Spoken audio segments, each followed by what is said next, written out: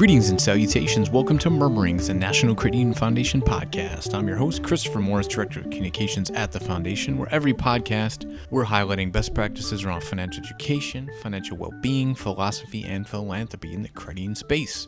That's a lot of what we do here at the Foundation, providing tools, resources, programs, and much more to credit unions and credit union organizations to help their members improve their financial lives. On this episode, we're going to be digging into diversity and inclusion with staff that work in this area at CUNA Mutual Group. You're going to hear from Eric Hansing, VP of Multicultural Strategy and Market Development, and Angela Russell, Director of Diversity and Inclusion. So we talk about why diversity and inclusion is important, how to have these conversations on the topic, research including leveraging qualitative and quantitative data, what credit unions can do, and so much more. I truly mean that. We talk about a lot of different things. I should mention, after 30 episodes, this is actually the first time I recorded the podcast in person, not on the phone. So I went over across the parking lot to the AV studio at CUNA Mutual Group, and we actually had this conversation in person. So pretty exciting. So you might notice a difference in sound quality and just a difference in the tone of the podcast, which is kind of cool. So I hope to do that much more often. So with that, let's go now to my conversation with Angela and Eric. Angela and Eric, welcome to Murmurings podcast. So to start, I think it would be good just to introduce yourself. What do you do at CUNA Mutual Group? Well, I lead a new function for us. It's new to me, it's new to the company, and it's related to multicultural strategy and market development. What we're doing is trying to basically become especially relevant to an increasingly diverse population of credit union members. So when we think about diversity, of course, we're thinking about all kinds of diversity in the population, race and ethnicity, but also the LGBT community and veterans, people with disabilities, so many other things, but those are some of the ones that we're starting with. But we just want to be more relevant to that population, and it's my job to help make sure we've got an intentional strategy for getting there. And I lead our diversity and inclusion for the company, and it's making sure that we have a diverse workforce, but also an inclusive workforce. There's this great phrase that diversity is useless without inclusion, and the reason why having a diverse workforce is to meet the changing needs of our consumer base. And Eric, I think this would be a great segue to talk about how the two of our worlds connect. What do you think? Yeah, I think that's great.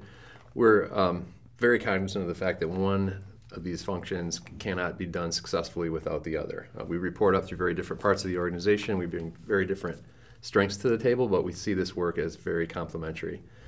For example, we can't really do a very good job of thinking about strategies, interpreting data that we see going on in the external marketplace with consumers and things like that without really diverse and inclusive voices around the table. And so if we don't have an increasingly diverse and inclusive workforce, we're going to sort of misinterpret trends. We're going to be oblivious to the things that are going on in the marketplace, and we're just going to make suboptimal business decisions going forward.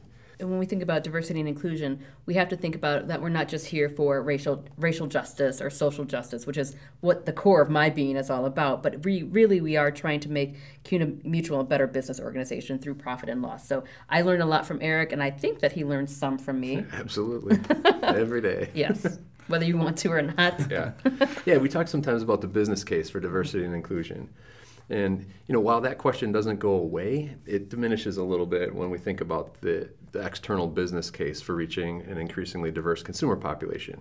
Because you can, as Angela was talking about, you can say, look, we're doing this. The reason we're doing this is so that we can make more effectively those kinds of decisions that not only are the right things for consumers and for customers and for credit union members, but are really the right things for a growing business. Well, that's a good segue to my next question. I was going to ask why this is important in terms of diversity and inclusion, multicultural marketing. So aside from the business case, is there anything else? Why should CUNA Mutual or any credit union be concerned about this? Well, I think that it goes back to the balance between the social mission of credit unions and the business aspect of credit unions. And we actually provide a good balance to each other on that. Yeah. I'm very social justice, social mission oriented. I'm here because we're a part of the cooperative movement, and CUNA Mutual grew up through the credit union aspect of cooperation. And then Eric really teaches me about profit and loss all the time. This is my first time in corporate America, and I just want to, make the world a better place. But Eric's like, we're a business.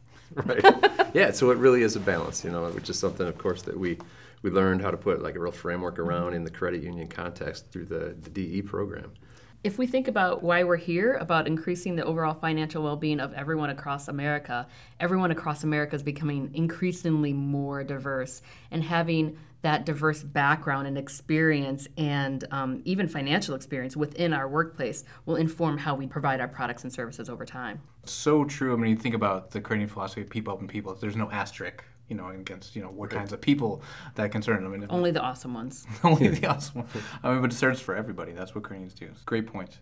We talked about the why, and let's talk about some tactical things. I've known you guys for a while, but most recently at the DE workshop, you guys did a session on doing well by doing good. Inclusion is a great business decision. And I was really impressed just the great session you had and the great conversation you led around race, perceptions, data.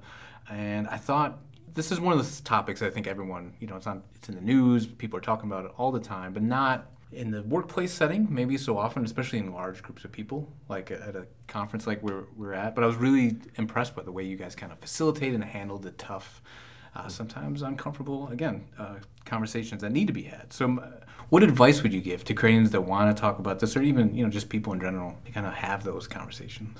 Well, know that it's going to be uncomfortable. I think when you think about discomfort, that's generally where our growth zone is at. I think you want to be uncomfortable, but not still safe. You don't want to push folks off the cliff.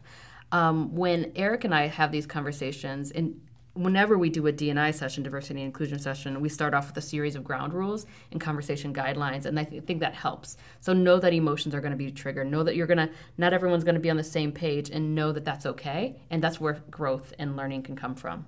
I think that's important to setting the context and kind of opening up the discussion in the right way. I think equally important is just making a decision that early on in all of these discussions, we're going to be honest. We're just going to be genuine, and we're going to admit sort of who we are and that we're still learning. Share a little bit of our story. I'll tell my story. I wasn't specifically involved in this kind of work, up until a year and a half, 2 years ago, and I've been making a lot of sort of personal discoveries and learning a lot of things about myself and about my interaction with the broader world and consumers and customers, and just that whole thing, and just being able to share some stories about that pretty early in a conversation really just sets things on the right path. I can make sure people know that I'm human too. This isn't going to be over academic, but we're gonna show some data. We're also going to talk about our experiences with this data and with each other on this topic. And we'll just throw words around early in these conversations that we know can be somewhat controversial. And in doing that, kind of modeling the kind of behavior and openness that we want from the rest of the group. And we try to do that here at CUNY Mutual a lot. Just have those conversations, almost like encouraging people to lean in and make the mistake, because it's much better to do that, get it out, discuss it, make progress than it is to hold it in and just be, until I'm certain that I'm going to get this right, I'm not going to say anything. That leaves a lot of voices unheard, and those are voices we need to hear in this work. I think one of the things that Eric is talking about really well is the notion of setting the tone, and how does a credit union set the tone for having these conversations. And I think I'm very grateful that we actually have Bob Trunzo here at CUNY Mutual, because he's the one who has actually set the tone and framework for this conversation. When he became CEO, one of the very first things that he did was add inclusion as a corporate value. And I've done this work in other organizations, and unless you have that executive level buy-in, it's not going to go as far as you'd like it to go. And I think that Bob has done and his leadership team have done a great example of helping set the tone and the foundation for Eric and I to do our best work. Mm-hmm.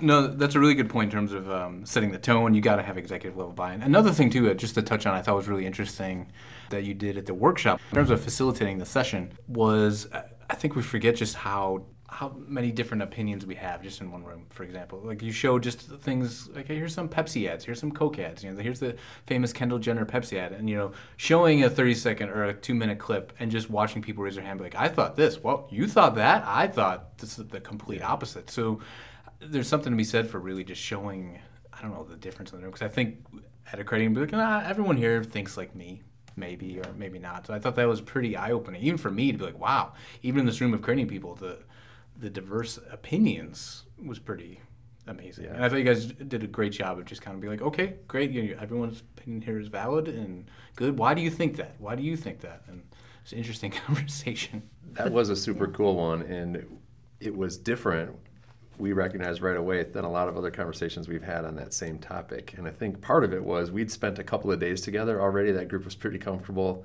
speaking up and being honest.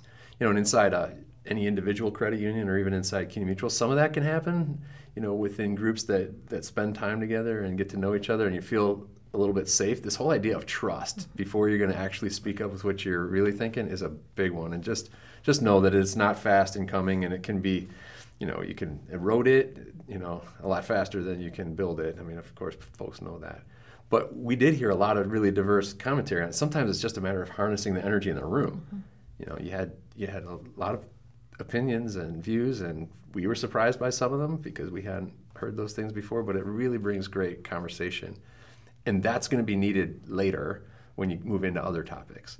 And so, again, sometimes we just try to find something that's going to get people talking and get some real comments coming out and almost stir up a little controversy, not just for controversy's sake, but just to get some good, real commentary going. But that's where the magic can happen. That's where innovation can happen. That's where you can actually really begin to see the differences of opinion, which reflects the differences of opinion not just in your credit union, but out there, your consumers. So people are going to be different, and when you have that space for real conversation, that's a reflection of where we need to be in our workplaces more often. That it's a challenge because lots of times we try to assimilate into the standard corporate culture.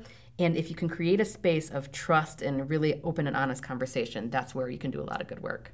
Absolutely. Sometimes we even call that sort of a performance culture. You sort of know that everybody's performing a little bit. Even their comments are filtered a little and processed before they come out because they want to look good. They want to say the right thing. They want to have the right opinion on something.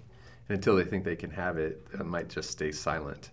And you're around people enough, you start to sniff that out a little bit and try to find ways as a facilitator to bring out deeper level reaction. Yeah, that notion about performance culture is interesting because I think, what does that mean in terms of an inclusive culture? If we're trying to perform, that doesn't mean that we have an inclusive environment where everyone can bring their full, authentic selves. So that's a challenge, right? Right. It might get pretty close to covering on the negative totally side of covering. that, where you're covering up what you're really thinking and who you really are in order to fit in, and That's we don't right. want that.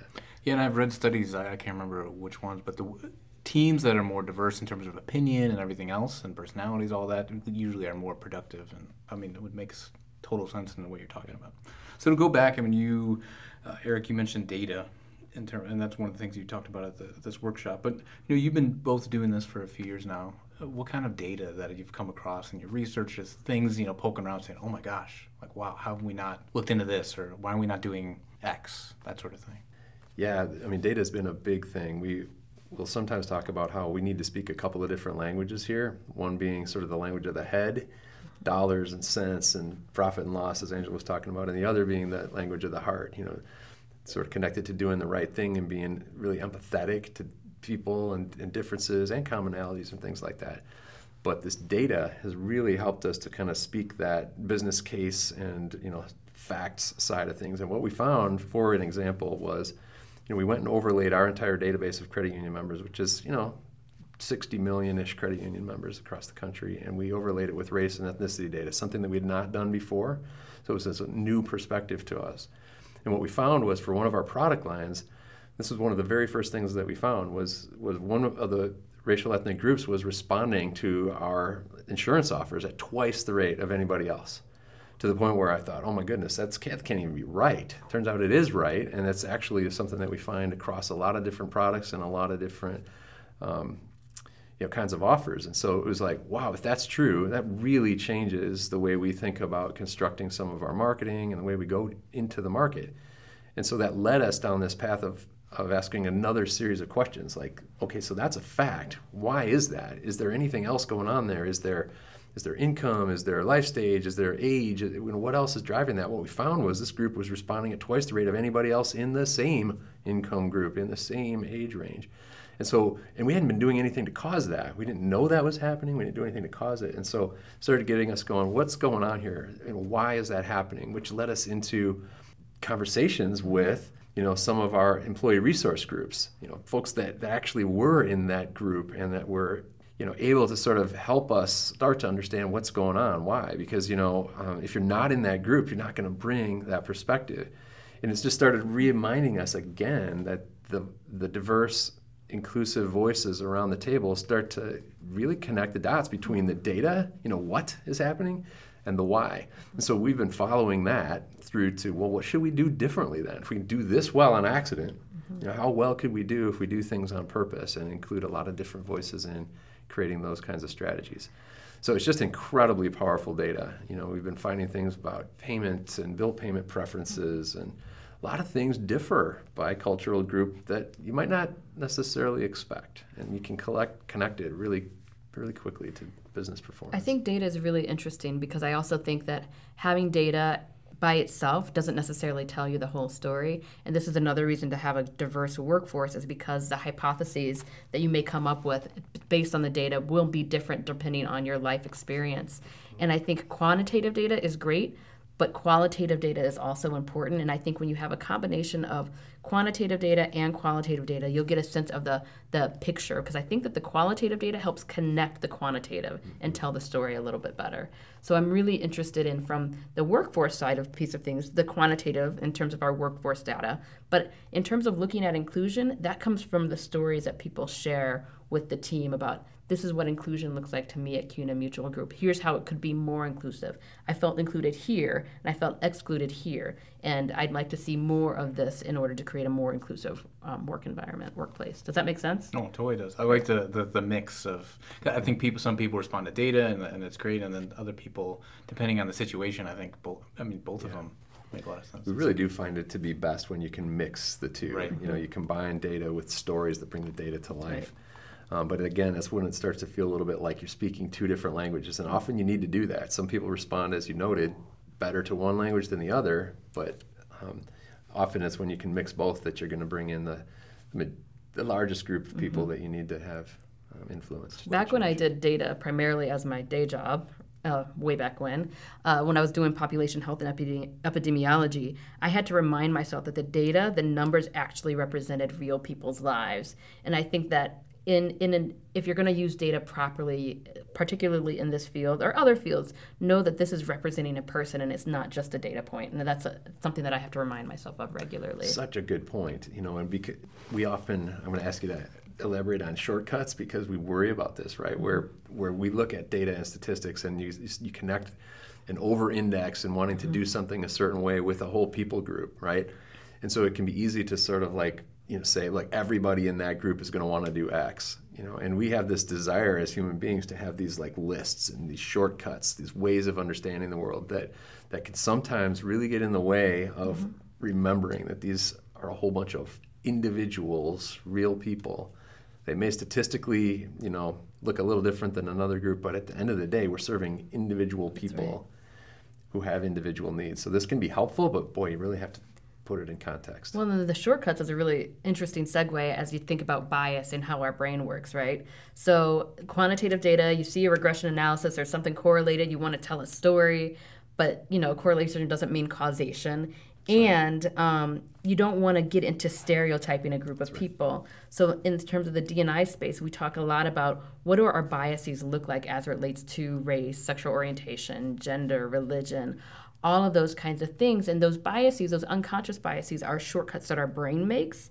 And how do you slow down and interrupt those biases so we're not making decisions out of a place of stereotyping, but we're making decisions out of a place of lived experience, maybe not our own, but someone else's, and we're gathering that data on the data and stories in a really consistent and quality manner.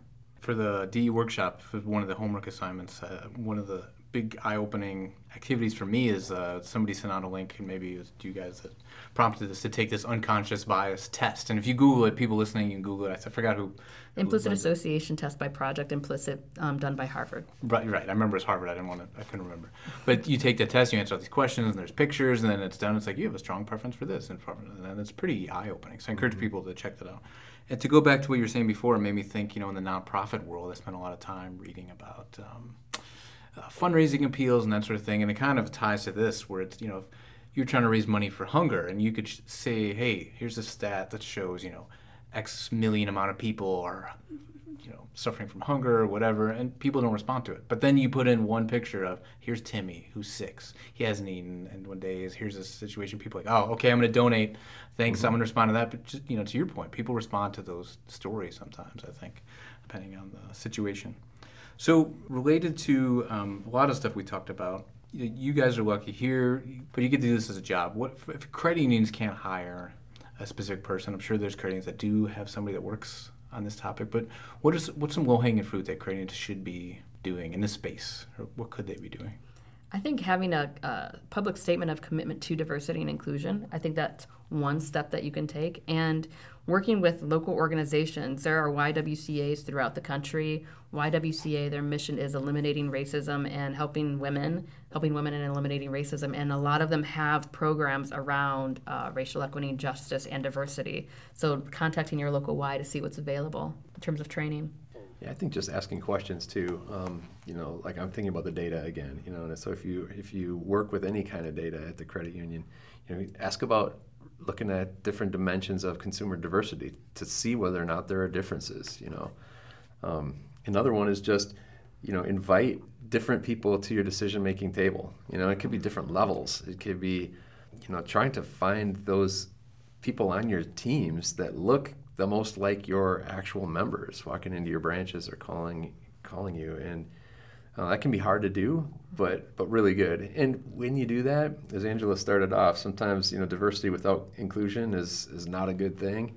You have to work at the business of how do you get their voices heard, because if you just have them in the room and you sort of make yourself feel better that they were there, but they're not encouraged to speak up, whether they're just intimidated or whether there's something else going on. That's not it's not good enough. Eric has a great story about that. Eric's a white guy doing multicultural work here at CUNA Mutual, and then you tried to bring in this diverse team. Do you want to talk about that? Yeah, we definitely tried to bring diverse people together to just form our strategy on this. And this is meetings over months, right? And so each meeting you see, a little bit more engagement. People are just trying to feel it out. Are we serious about this thing? Can I really say what I'm thinking? And we came to these moments. There was literally what seemed like a defining moment for our team where we were actually talking about something that seems very simple. It was like, how do we refer to people in the headlines on these slides in an executive presentation? And all of the external work that you see, articles written on these topics and things, we call people multicultural people, and you could even refer to people of color as multiculturals, for example.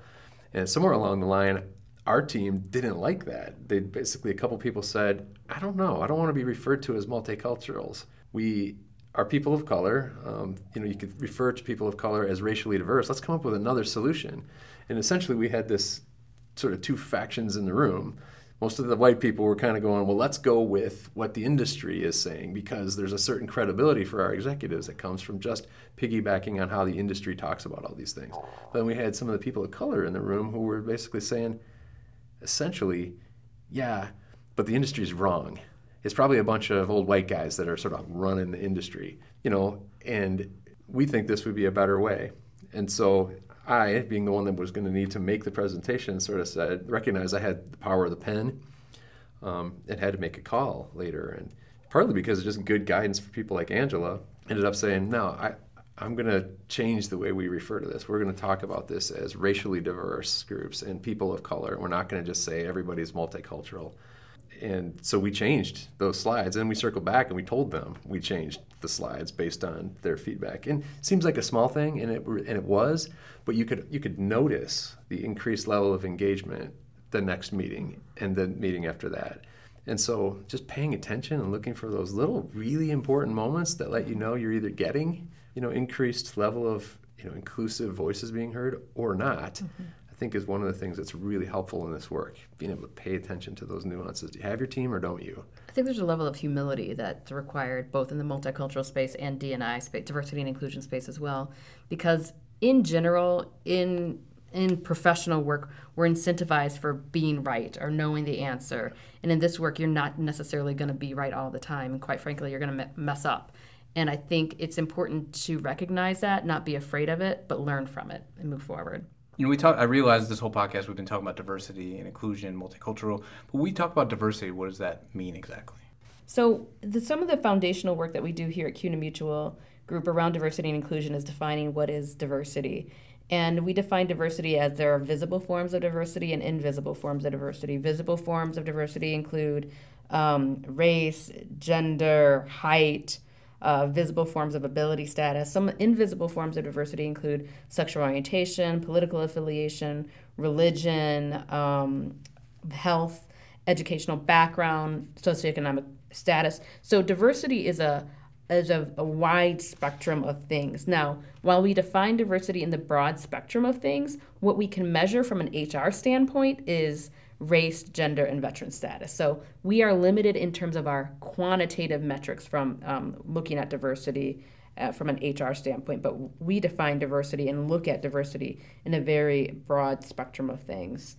And in terms of having diversity around the table, if everyone looks like you or thinks like you, you're not going to have the same level of diversity or difference or differing opinions coming into the space. So I think it's really important to have an intentional way of thinking about who do you need in that space to make sure that you're challenging the norms. And Renee Myers is a diversity and inclusion consultant that I've read a lot of her work, heard a lot of her work, and what she talks about sometimes, she came to CUNA Mutual last year, I think. She said sometimes organizations want the whitest black person, want the straightest gay person, and want the most male female. So when we're thinking about diversity and bringing in diversity, we're also trying to make sure that people don't have to assimilate to what our standard of the norm or in terms of what we think is right. We want people to bring their actual authentic experience and voice.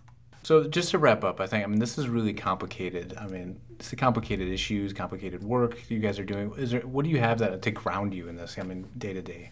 I come at this work from, most of my background has been in government sector, and in the government we try to help those poor, vulnerable populations, and I think that that's the wrong frame. It sets up a power over instead of shared power.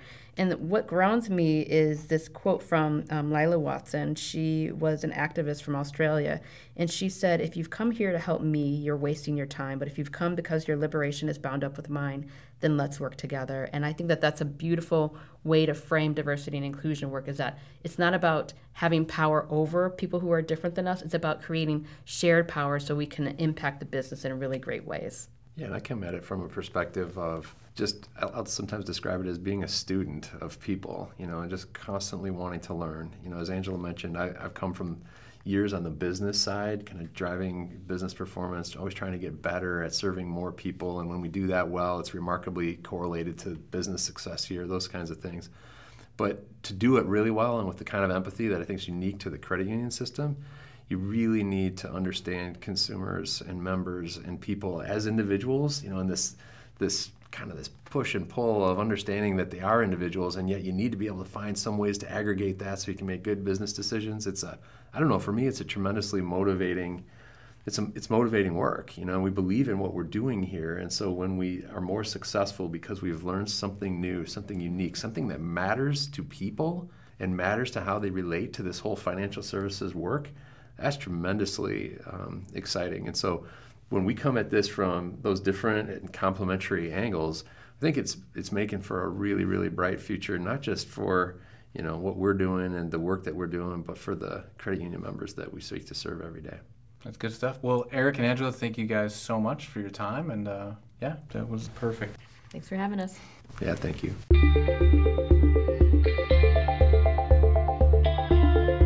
All right, another great conversation. I learned a lot, and I hope you did too. We should all strive to be students of people, like Eric said. As always, thanks for listening, and to Angela and Eric today for sharing with us. Also, thanks to Sam Plester at CUNA Mutual Group for setting this in-person conversation up over at CUNA Mutual Group. Don't forget, you can subscribe now to Murmurings on iTunes or Apple Podcasts, Stitcher, SoundCloud, Google Play, or wherever you usually listen to podcasts. For more information on the foundation and much more, visit ncref.coop. Music for the podcast is by Kevin MacLeod. And always, don't forget to keep purpose constant. And if you stayed this long, and please enjoy this fun blooper where I can't pronounce the name of this very podcast. See you next time. Eric and Angela, welcome to Mermaids Podcast. Thank you so much for letting me into the... Did you say mermaids? Murmurings Podcast. Oh. I thought, rebranding. It's so awkward. I usually do this on the phone. So... Did you see the face I gave you? I know. murmurings. Mermaids. I would have brought a different outfit. Yeah, totally. I didn't know we were talking about mermaids today. Thanks for having us. Yeah, thank you. All right. It was the best like of mermaids. Oh my God. The best mermaid podcast Meanderings. ever.